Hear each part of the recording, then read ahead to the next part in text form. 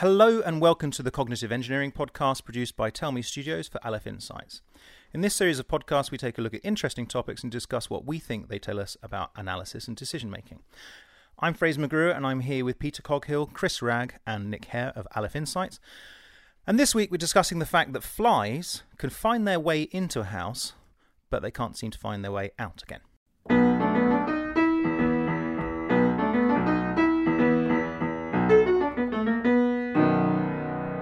So, Chris. Stay with us here, people. Yeah. It's going to be good. So, Chris, I believe you have some strong thoughts on this. Paint us a picture. Well, yeah, so it's coming into spring at the moment, and I have a large conservatory.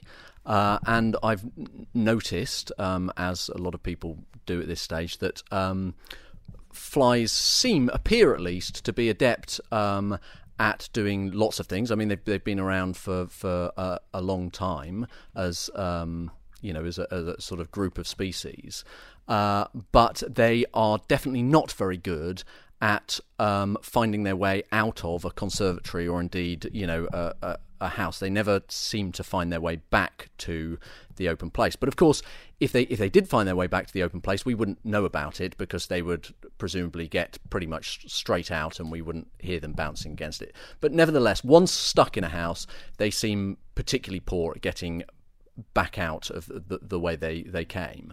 So what this got me thinking about was, first of all, why is it they don't seem to be able to find their way out? And thinking about what they might have evolved in order to do. So I believe they follow a sort of pattern of random bounce. Once they come into contact with the window, they then randomly go in a direction from there. And in terms of thinking about what their function is and what they're trying to achieve in the outside world, the outside place, they are obviously sort of searching for things and trying to, bees exhibit the same pattern when they get against a window, and this approach might be very effective for finding the next flower, or if you're a fly, the next dead cat or whatever it is, your dog turd you're trying to look for, but in the event of being stuck inside a conservatory, it's not a very useful approach. And so it also started me thinking about, okay, so conservatories, obviously they haven't evolved to deal with conservatories or human houses and glass, but most of the time their approach to dealing with a collision is a very effective one, and it got me thinking about us as a species and what it might be that we have evolved to deal with, and what modernity has placed in our way. What are the equivalents of the windows which we are now smashing our faces against in a vain attempt to defenestrate ourselves and get back to the outside place? Nice. Yes, and what are our cognitive limitations? Okay, nice. There's at least two questions there, but that was set up really nicely, Chris. I like that. So either Peter or Nick, help Chris out with some of these questions. Yeah. Well, to partly explain why the flies might lack this. I mean, they are, as you said, a very successful species. They've been around, I think, as a genre, probably much longer than humans. So they found a niche where they don't need to have complicated processing. They don't need to be able to model complicated 3D spaces and develop a strategy for getting in and out of them. And part of the success comes from, as you've alluded, they dead cats and dog turds and anything in between probably will do for a fly. So they don't need complicated systems for working out what the strategy is and what the optimum food is. So a random bounce approach works, twinned with very, very rapid gestation time and things, so they come to maturity within hours or days. Means that they don't need complicated algorithms because they have volume and numbers. So I think that tidies up sort of why they are as they are. So yeah, and I like this this idea that using the fly as an analogy to explore what are the windows that humans butt up against is an interesting one, because I think that we like flies have evolved to live in a world which no longer exists for most of us. We now surround ourselves with complicated systems, with ever more complicated systems, including now autonomous and non-human agents that do things and make decisions on our behalf. So presumably at some point we're going to have a similar sort of cognitive barrier like the fly, that we can no longer appreciate what's going on and no longer make the right decisions, make optimum decisions for ourselves or for our species as a whole. Nick. Well, I think this is the question, really, is whether or not we are like flies, but just more complicated. I mean, the example that sprang to mind for me is obesity, which, but people, no one voluntarily starves to death, really, except for a few very select sort of disorders. But because we have a very sort of powerful inbuilt evolutionary urge to eat stuff when we get hungry, because we evolved in a world where that was a real possibility, and it was a problem we had to face all the time. And we will do anything we can to get hold of some food when we're hungry, but we've never evolved in a situation where we have more food than we need, or more food than is good for us. And we've never had to evolve, a desire to stop eating and to lose weight. This has obviously led to one of the biggest health crises of recent years. Is the fact that we're all eating too much. Very similar, I think, to a fly, in that we know it's bad for us. Or at least we do. I suppose that's different from a fly, is that we do at least know what's going on and we're able to analyse it. But it doesn't stop us behaving that way and all eating too much. So and that's that's an example of where we simply have not faced an evolutionary constraint that we've had to optimize against there, and so we are like very much like a fly, but I just wonder. I mean, to me, the question is really, well, actually the point is we realise that we are aware of that. We know it's a problem and we can engineer solutions to it. And the question is whether or not humans do have, in some sense, a sort of qualitatively different type of intelligence, which is capable of solving any problem, really, that there aren't really any sort of insurmountable windows for humans, because we will always be able to work out, actually, it turns out that's a window and we need to do something about it. Whereas I think the characteristic of the fly is that it's totally blind to the idea that there's a window. It doesn't seem to learn that, hang on, I've bounced into this thing 10 times now. I'm going to go and sort of try somewhere else. Well, I want to say something here, because that was a nice summing up. But so it seems to me that the similarities are that both flies and humans are living in a world which, in an evolutionary terms, we're not necessarily equipped for, right? Because of changes in the environment. And so, in theory, as humans, the difference between us and flies is we can recognise that this is the case and we can analyse it and come up with a solution.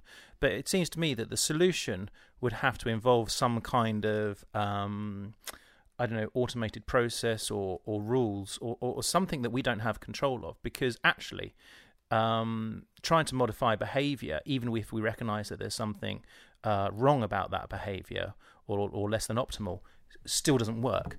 So, for example, we all know that smoking is bad for us, and yet we still do it. Okay, so Chris? Yeah, well, I think there's a difference between sort of instinctive behaviour that's driven by almost like a physiological, like an addiction, or something very, very instinctive in us, like appetite, something that's driven by a quasi-physiological sort of mechanism, versus things where we are actually making a decision outside of that. So we have strong urges as a species based on our physical body, and those are difficult for us to overcome. But in the case of the fly and the window, it feels to me more like a sort of problem where the fly isn't hitting its head against the window because it has a desire to do so. It's following a sort of a pattern of thought, and for me, the equivalent is perhaps something more like, where are we making rational, or where are we trying to make rational decisions that are being clouded by irrationality that isn't derived from some drive within our physiology. So an example of that might be something like, to me, an analogy of the fly in the window might be humans and irrational prejudice, for example. So where we may have evolved to stereotype previously because of the environment we're in, that may no longer be an effective way of thinking about the world we live in, and yet we still do it because we're mentally programmed to do so, in the same way as the fly is to hit the window. Peter? Well, I think both the problem that the fly suffers and the problem that we all suffer from our metaphorical window is one of practical computational constraints. So if we took the fly and we upgraded his memory and plugged it into his random bump algorithm, and he could remember where he had previously randomly bumped and only tried new places, eventually he would find a way out. Eventually, it might take a long time, but eventually he would find a way out. Very simple change. But the next point about there being intractable problems is not the next point about us being a general intelligence or not, and the fly being a general intelligence or not. We potentially could theoretically solve any problem if you took the time constraint off and you had enough people working on stuff. But there are certain practicalities that you might take longer than the life of the universe in order to solve particular problems. So really, I think whether or not we are a general intelligence is tainted by the practical constraints. So it might be in the same way for a fly, the window is just conceptualizing a window is an intractable problem. It would take much longer than the lifetime of the fly for him to be able to work out what a window is and the better strategy to get around it than random bump. For us, working out the complexities of geopolitics or a fair and equitable yet profitable and maximized system for global economics might be too big, and beyond the scope of our sort of limited general intelligence. In which case, we'd need to turn something else to try and solve that for us. Yeah, because I mean, there's no such thing as just general intelligence being a thing you either have or don't. I mean, there is, obviously a sliding scale, and chimpanzees have, reasonably good general intelligence. We seem to have the best general intelligence of any animal, but there's no reason to think we're in any way any kind of theoretical maximum at all. And the fact that we can build machines that defeat us in narrow domains. So, for example, classic problem-solving domains like playing simple computer games or playing games like chess or Go, where we can be defeated by machines. I think if it doesn't quite make sense to put it like this, but a machine like AlphaGo would look at a human playing Go and, if it could would think, well, why are they doing that obviously stupid thing, which is going to lead to them losing in 38 turns time. It's kind of obvious to AlphaGo, but not to the human. And I wonder, is that a good analogy for how we feel when we look at a fly failing to find the gap in the window? Or, the alternative thought is to say, well, yeah, there is a qualitative difference, and it does come down to the fact that we at least know we are able to still consider the problem and realise that it's beyond our ability to solve. Whereas a fly simply doesn't have, that sort of hypothesis-based reasoning. They don't entertain hypotheses. Well, let's assume they don't, they don't think, what sort of object is this? They don't conduct a scientific kind of process. And yeah, so that's the question, really. I mean, is it the case, actually, that we have evolved in, to solve what looks to us like general intelligence, which is what we believe we have? Are we, in fact, mistaken in that? Is it the case, for example, that, when we do start to consider problems about which are outside of our evolutionary experience, like, how the world of quantum physics actually works, we just, we suddenly don't have the tools to do it? Are there potential super intelligent alien species that might look at us in exactly the same way that we look at the flies? We're getting close to the end here. So, Chris, do you want to come in anything at this point? Is there something you'd like to say? Well, I think only sort of reflecting on Nick's point about, there's something very tragic about the concept that we know we can't do something. We've got enough intelligence to realise that trying to do something is pointless, and I think that to me seems a very tragic situation. But I think there might be a whole class of problems that just working out whether or not the problem is solvable is actually an unsolvable problem. So that this strikes at the very heart of computer science, the P versus NP problem, whether or not all problems that are NP are in fact P or not, is a hypothesis, is a question that's unanswered. That problem in itself might be an unanswerable problem. So, so just being able to, in the same way that the fly has no ability to understand the shape and form of a window, in order then to make some sort of strategy to get around it, we have some of the problems that we look at, we just cannot, for the sake of our limitations, understand the shape and form of the problem in order to realise that problem can't be solved, or that problem could be solved.